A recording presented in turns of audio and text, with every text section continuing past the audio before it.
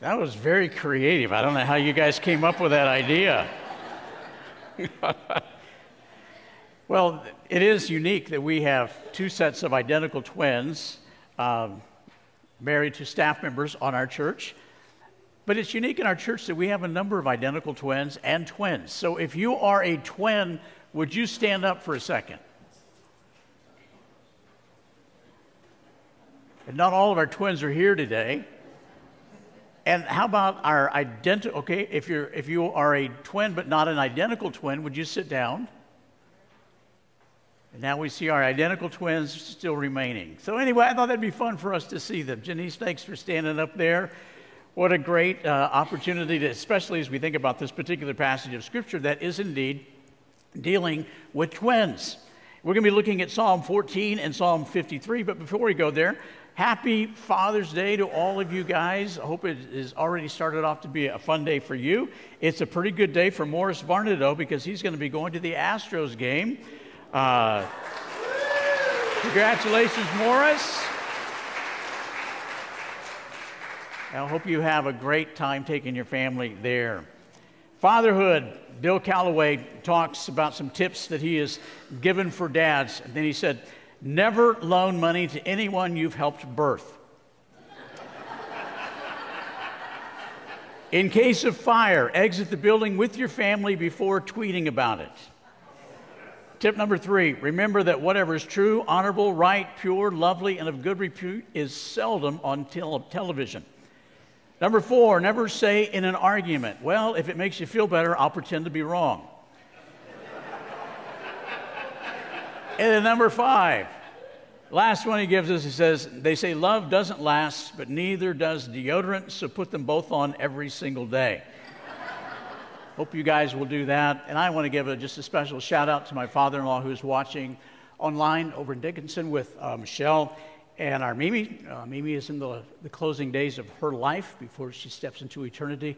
She's on hospice over there, and so Michelle is over there with her. And we give a shout out to you guys today, praying for you. Cindy Gibson, thank you for filling in for Michelle, doing a beautiful job on the piano. Well, as we turn to Psalm 14 and Psalm 53, we're going to see a couple of things that really stand out to all of us that apply to every one of our lives. And the first one is this, that fools calculate without God, and it shows. Fools calculate without God, and it shows. Listen again to what Renee and Trish both read. The fool says in his heart, there is no God. They are corrupt. Their deeds are vile. There is no one who does good. When we think of the word fool, what does that mean? Well, we think of someone that is just really kind of ignorant. But that's not the word here at all. You could be a fool and be incredibly educated. You could be brilliant. You could be very intelligent. But the word here, fool, is Nabal. Very interesting. We have a word picture of that in 1 Samuel chapter 25, verse 25. Throughout that chapter in there, it talks about this man named Nabal. And he was a guy who had a very wealthy enterprise. And David, before he became king, he and his men were out in the field protecting Nabal and his men and all of his flocks. And David sent a message to Nabal and said, we were out there protecting, maybe you could give us a little something from all of your food and supplies and resources. And he sent back a message and said, there's way too many worthless men just like you that are out there doing nothing good. We don't have anything to do with you. And David was so angry that he told all of his men to put on their swords. We are going to completely wipe out Nabal's family. If you remember the rest of the story, his wife was Abigail. And Abigail was anything but a fool. She went out and she met David with all of these supplies for David and all of his men. And she said, Nabal is just like his name, because Nabal means fool. And she spared her husband and the household of immediate destruction. She demonstrated such wisdom that when Nabal later died a week later of natural causes, providential causes, then David sought Abigail out and she became his wife. To Nabal, David was irrelevant. He doesn't matter. I'll treat him however I want. And that's the picture of a fool. To say that God is irrelevant, I'll treat him however I want. It's called practical atheism. It's living as if God doesn't really exist. You're not denying that he's there. When we think of a fool says in his heart there is no God, we think of vile atheists, we think of people that rail against God, and yes, that applies. But really what's being said here is more the person that says there may be a God, may not, but I don't have any need for him. I am self-sufficient in who I am. That's like a pilot saying the weather is irrelevant to flying. I have a friend who tells me whenever I might ask if we can go flying, he will tell me, it's bad weather, so we're not going to go. He may be golfing, but he'll just tell me it's bad weather, so we're not going to go. Weather is relevant to flying, just as God is relevant to life. Now, we do talk about one of those staunch, outspoken atheists, Richard Dawkins. He is a very strong, outspoken British scientist and atheist. He's in his 80s now. You would almost think that he would maybe rethink his position. But in 2019, just to double down on what he believes, he wrote a book called Outgrowing God, as if wise people get to the point in which they outgrow their need for God. It's kind of like outgrowing your need for food and water. And he argues that we shouldn't believe in God in his book. Yet he makes this very interesting statement. Listen closely. This is a man who is arguing in a book that we shouldn't believe in God, and he says this: whether irrational or not, it does unfortunately seem plausible that if somebody sincerely believes God is watching every move, he might be more likely to be good. I must say I hate that idea. I want to believe that humans are better than that. I'd like to believe I'm honest whether anyone is watching or not. He admits that it seems as if people who say they believe in God actually behave better than those who don't. Would we not agree? And that's what David is saying, that when we are corrupt and when we are a fool and when we say God is irrelevant, it doesn't really matter what we do. Grandpa was railing against inflation. And he said, I recall in the good old days, my mom would send me to the store, and she would have me buy eggs, milk, bread, meat, fruit, a magazine, and a new pair of jeans, all for $1. He then explained, you can't do that anymore with all of those security cameras. See, fools calculate without God as part of the equation. It's, let me figure out life, and God is not part of the equation. Russian poet Ivan Turgenev, he said, I do not know what the heart of a bad man is like, but I do know what the heart of a good man is like, and it's terrible. That's why Paul would write in Romans chapter 7, verse 18, I know that nothing good dwells within me. And we push against that, believing that we are somehow good people. I look at you and I think, you guys look pretty good. But Paul was reminding us that because of the depravity of who we are evil people. And when we reject God, we become even more evil. In a much earlier book, The Selfish Gene, written way back in 1976, toward the earlier part of his career, Richard Dawkins uniquely addressed the centrality of selfishness in the world. He advocated in this book called The Selfish Gene, talking about the evolutionary process. He was stating that at the very core of evolution are selfish genes which use other organisms to their own advantage and for their own survival. They use others to survive. This is not a discussion on science. It's just an observation that a renowned atheist and scientist says that selfishness is baked into the very heart of life. That's what David is talking about. Someone that thinks God is irrelevant will in many ways live an irrelevant life, but they will be very costly to those people around them because of the way that they behave. Fools calculate without God, and it shows in our lives. God is aware of fools even if they don't acknowledge him. We turn to verse 2. The Lord looks down from heaven on all of mankind to see if there are any who understand and any who seek God. Interesting enough, one of the differences between Psalm 14 and Psalm 53 is in Psalm 14, he uses that Jehovah God, that covenantal statement, that relational God. And in verse 53, he speaks from a more distant angle of being God, the God Almighty that we talked about last week. God is aware of fools, even if they don't acknowledge him. Even if Richard Dawkins doesn't acknowledge God, God is aware of him. In Psalm 12, verses 13 through 21, Jesus told the parable of the rich fool. Said that he enjoyed a tremendous windfall from a bumper crop. And he came up with an idea in which he would create bigger and better revenue streams for his life. He would build bigger barns so he could contain all of the surplus and he could enjoy it for himself. Sit back, relax, eat, drink, and be merry, for life is good. And it says in Luke 12:20 that God called him a fool because he was saying God is irrelevant in life. See, even if someone doesn't acknowledge God, God is aware of them. He is looking down from heaven and he sees every action of our life. In 1 Corinthians chapter 1, Paul was writing to those young Christians at Corinth, and he explained to them the way that God has called the things of this world that are foolish to be wise, and the things that seem wise are actually foolish. Back in the 1960s, when the Russian government was dictated by atheism, much like it is today, a cosmonaut returned from space, and he made this public statement that was circulated throughout the world. Some people say that God lives out there. I looked around and I didn't see God out there. Billy Graham's wife responded to that by saying he was just looking in the wrong place.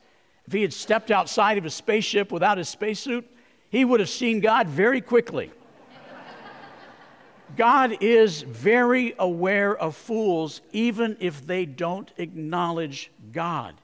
And I pray that none of us would be fools, but we would recognize that God recognizes who we are. Fools will ultimately fail, but the righteous will ultimately prevail. We go to Psalm 14, verses 3 and following, and Psalm 53. And following, it says, all have turned away, all have become corrupt. There is no one who does good, not even one. And in 53, it says, everyone has turned away. See, Paul would utilize this particular passage of Scripture when he was writing Romans chapter 3, verses 10 through 12, explaining the depravity of us all, that none of us seek God. We would like to think that we would, but none of us pursue God. God pursues us. And when we don't have God in our lives, when God becomes irrelevant, when we become fools, then our life without belief in God creates chaos because we become our own God. There's a whole book in the Bible that we talked about, even a portion of it during Vacation Bible School this week. The book of Judges. What does it say? Everyone did what was right in their own eyes. They were their own standard. What if all of us in this room established our own standard and we tried to live in unity together? Would it work? If all of us were doing whatever we thought was right, with no moral compass, with no standard, with no guide, that's what David is talking about here. Do all these evildoers do nothing? They devour my people as though eating bread. They never call on the Lord or God. And the word bread there is a daily occurrence. Now, I know that some of you like to tweet and do Facebook and post about what you eat. But posting about eating bread you're not going to get many likes or followers on that, are you? Because we all eat bread. Eating bread is no big deal. It's just a daily occurrence. And what David is saying, it's just a daily occurrence for those who don't believe in God to abuse everyone else around them. Well, they might not be, quote, mean and nasty, but they're self-serving. And everybody is there, like those selfish genes. Everybody else is there to just serve them. There they are, overwhelmed with dread, for God is present in the company of the righteous.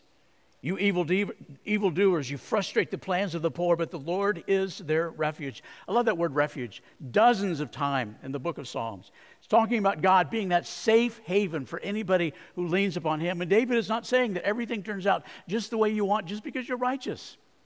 But it says that God will be the refuge. It does say that the evildoers will take advantage of other people, but God is right there in their presence. Friends, I know some of you are facing very difficult times right now.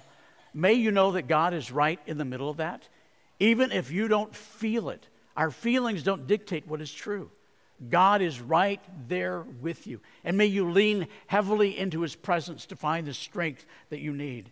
They're overwhelmed with dread, talking about those who reject God. What is dread? Dread is different than fear. You see, dread is less specific than fear. When you say, I'm afraid, what are you afraid of? Well, I don't know. Well, you do know, right? When you say, I'm scared, or I'm afraid, or I'm fearful, you have something that you're afraid of. But dread is just that overarching sense that something is not right. And that's what David is talking about here. Overwhelmed with dread, where there was nothing to dread. With God, there is nothing to dread. If you're overcome with dread, surrender it over to the Lord. Remember what Peter would say. Cast all your cares upon the Lord because He cares for you. It goes on to talk about those who rebelled against God and saying God scattered the bones. And this is going to 53, what Trish was reading. God scattered the bones of those who attacked you. You put them to shame, for God despised them. He's saying that fools will ultimately fail. You may succeed as a fool all through life. You may die the wealthiest man in the world or woman. But that doesn't mean that you will ultimately prevail. Only the righteous will ultimately prevail. The picture that he talks about there, God scattered their bones, is a picture of Ezekiel 37 before the great miracle. It's a picture of an invading army coming in and conquering with conquest. And then just to add insult to injury, they don't bury the dead. They don't allow any of the survivors to bury the dead. In fact, they scatter the bones so they can't bury the dead. That's the picture here.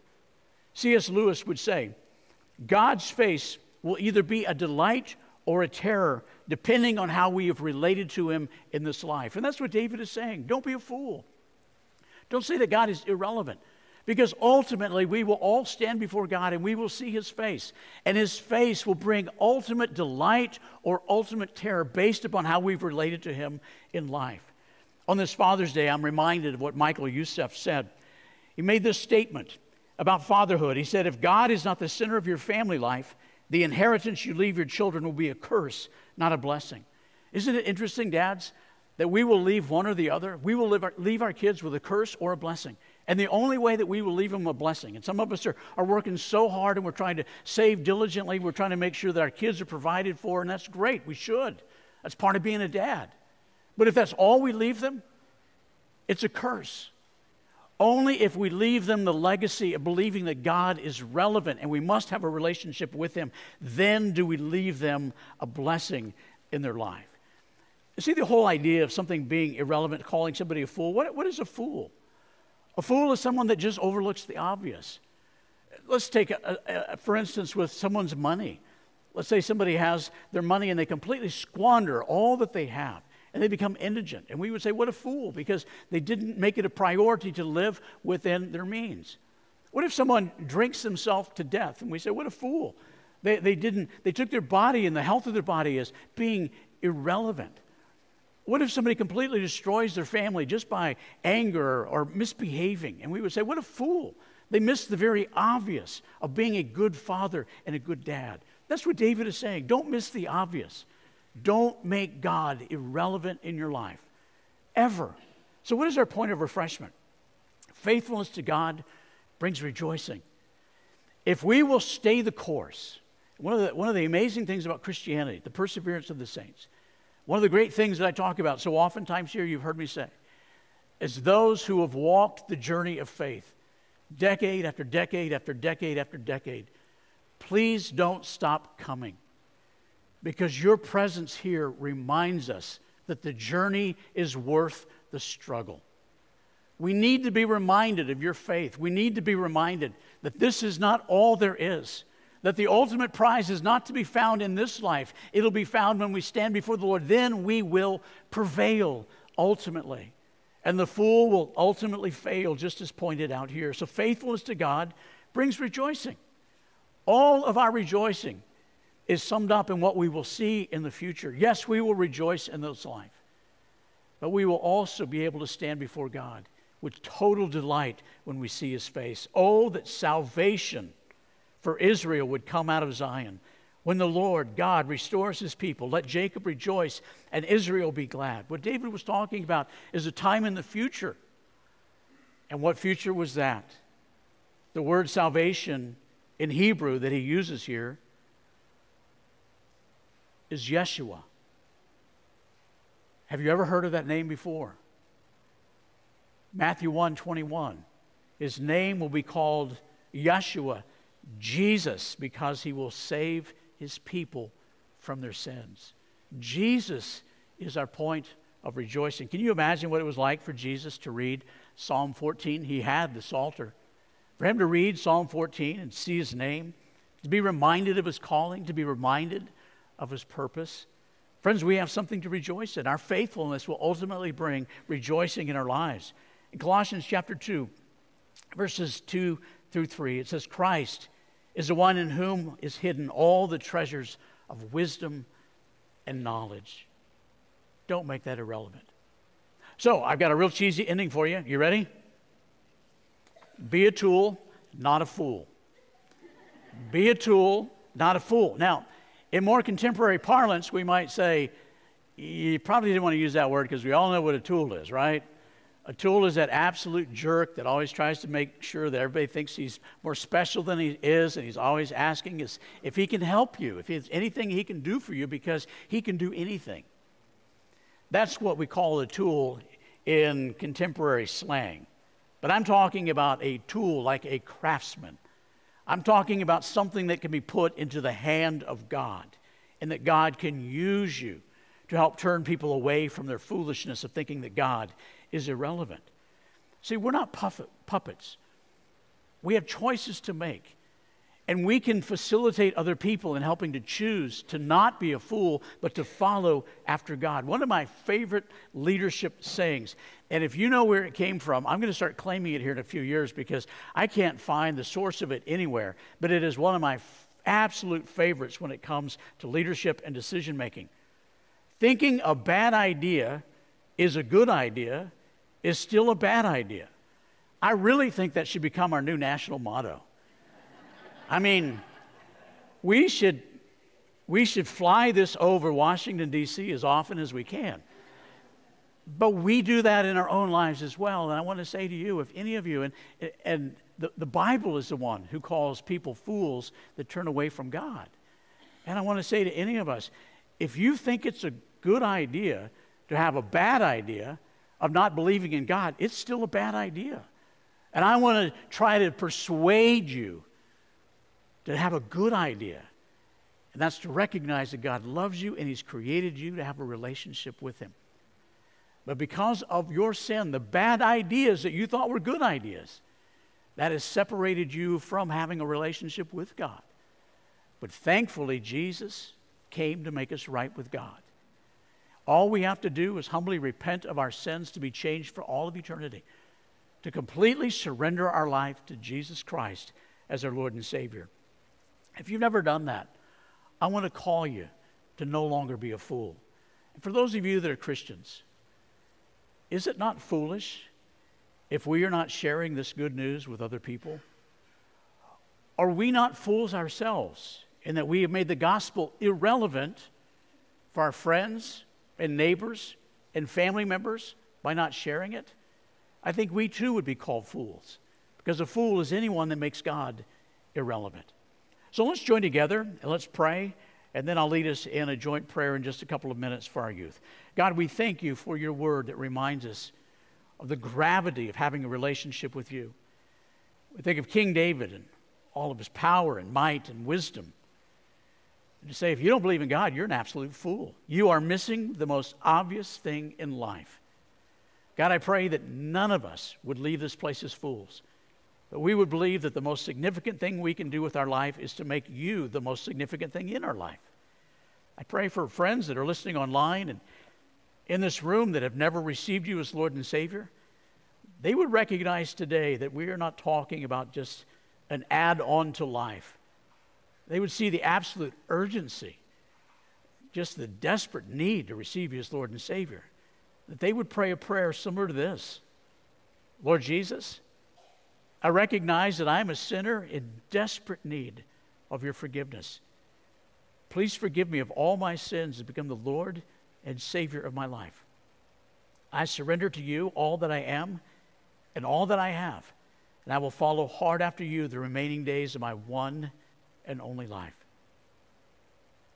God, for those of us that are professing believers in Jesus Christ, saying that we're not fools, help us to take inventory of our lives and ask, how often am I making the gospel irrelevant by not sharing it with other people who they themselves have made God irrelevant?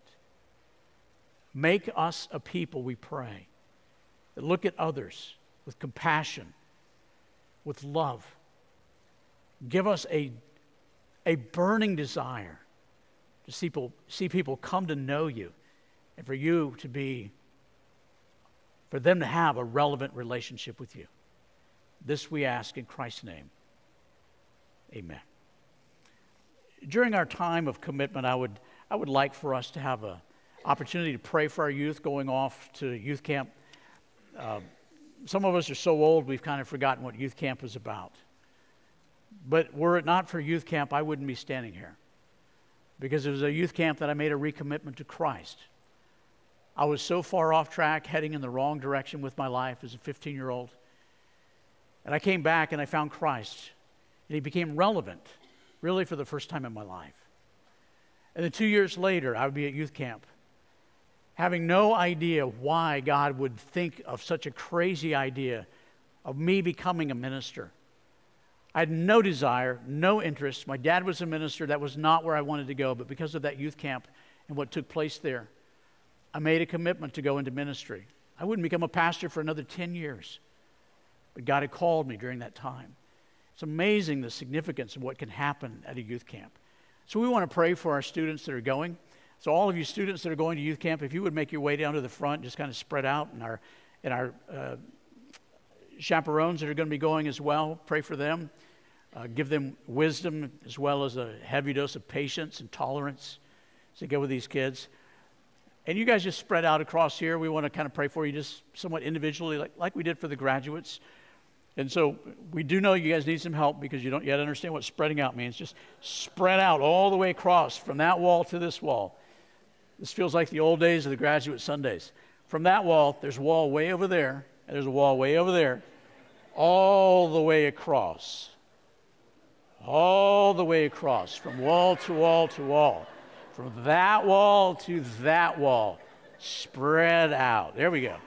Otherwise, people won't be able to get around you and pray individually. And now I'm just going to ask for you as a church family, as we sing and worship this song, worship God through this song, that you would come up and just pray for them. You may or may not know this individual, but pray for them for this week, what they're going to experience. And then also, if you feel like you've made a commitment during this time, just take this communication card and put your name and phone number on there. Meet us at the Connection Center out in the atrium or over at the cross. Our deacons will be standing at the end of each one of these aisles, our deacons for the month of June. And if we don't have enough for the month of June, just deacons, if you would make sure someone's standing back there even now as I'm speaking, that they would see you moving back there so they would know that someone is actually there if they decide to go back there. There we go. And they want to pray with you. And so just know that they are available. So let's all stand together and let's worship and let's respond and pray for these. Come down here and pray for these now.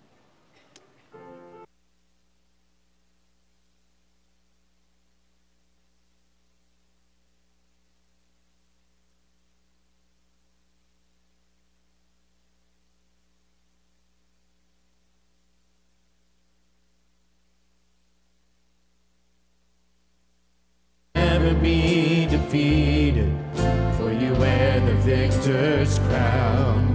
You are Jesus the Messiah.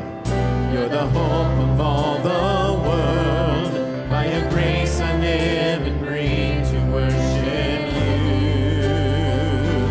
Hallelujah.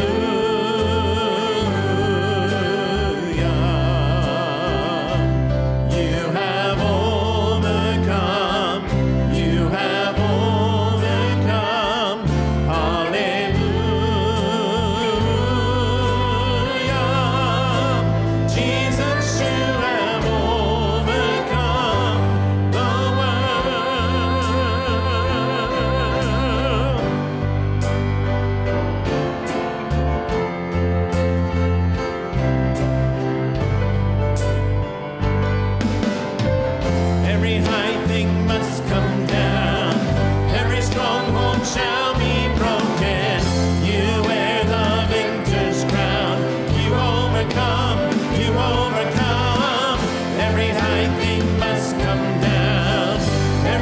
stronghold shall be broken. You wear the victor's crown. You overcome. You overcome.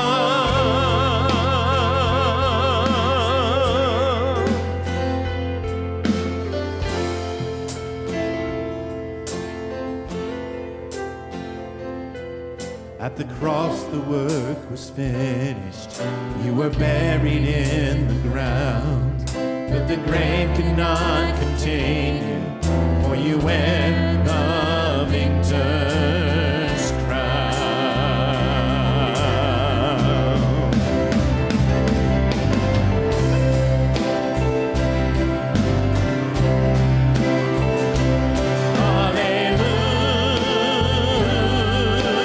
Hallelujah. You have overcome. You have overcome. Hallelujah. Jesus, you have overcome the world. Every high thing must come down. Every stronghold shall be broken. You wear the victor's crown. You overcome. You overcome. Every high thing must come down.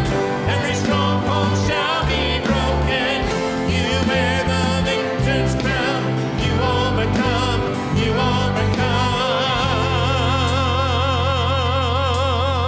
overcome. God bless you. Have a great week.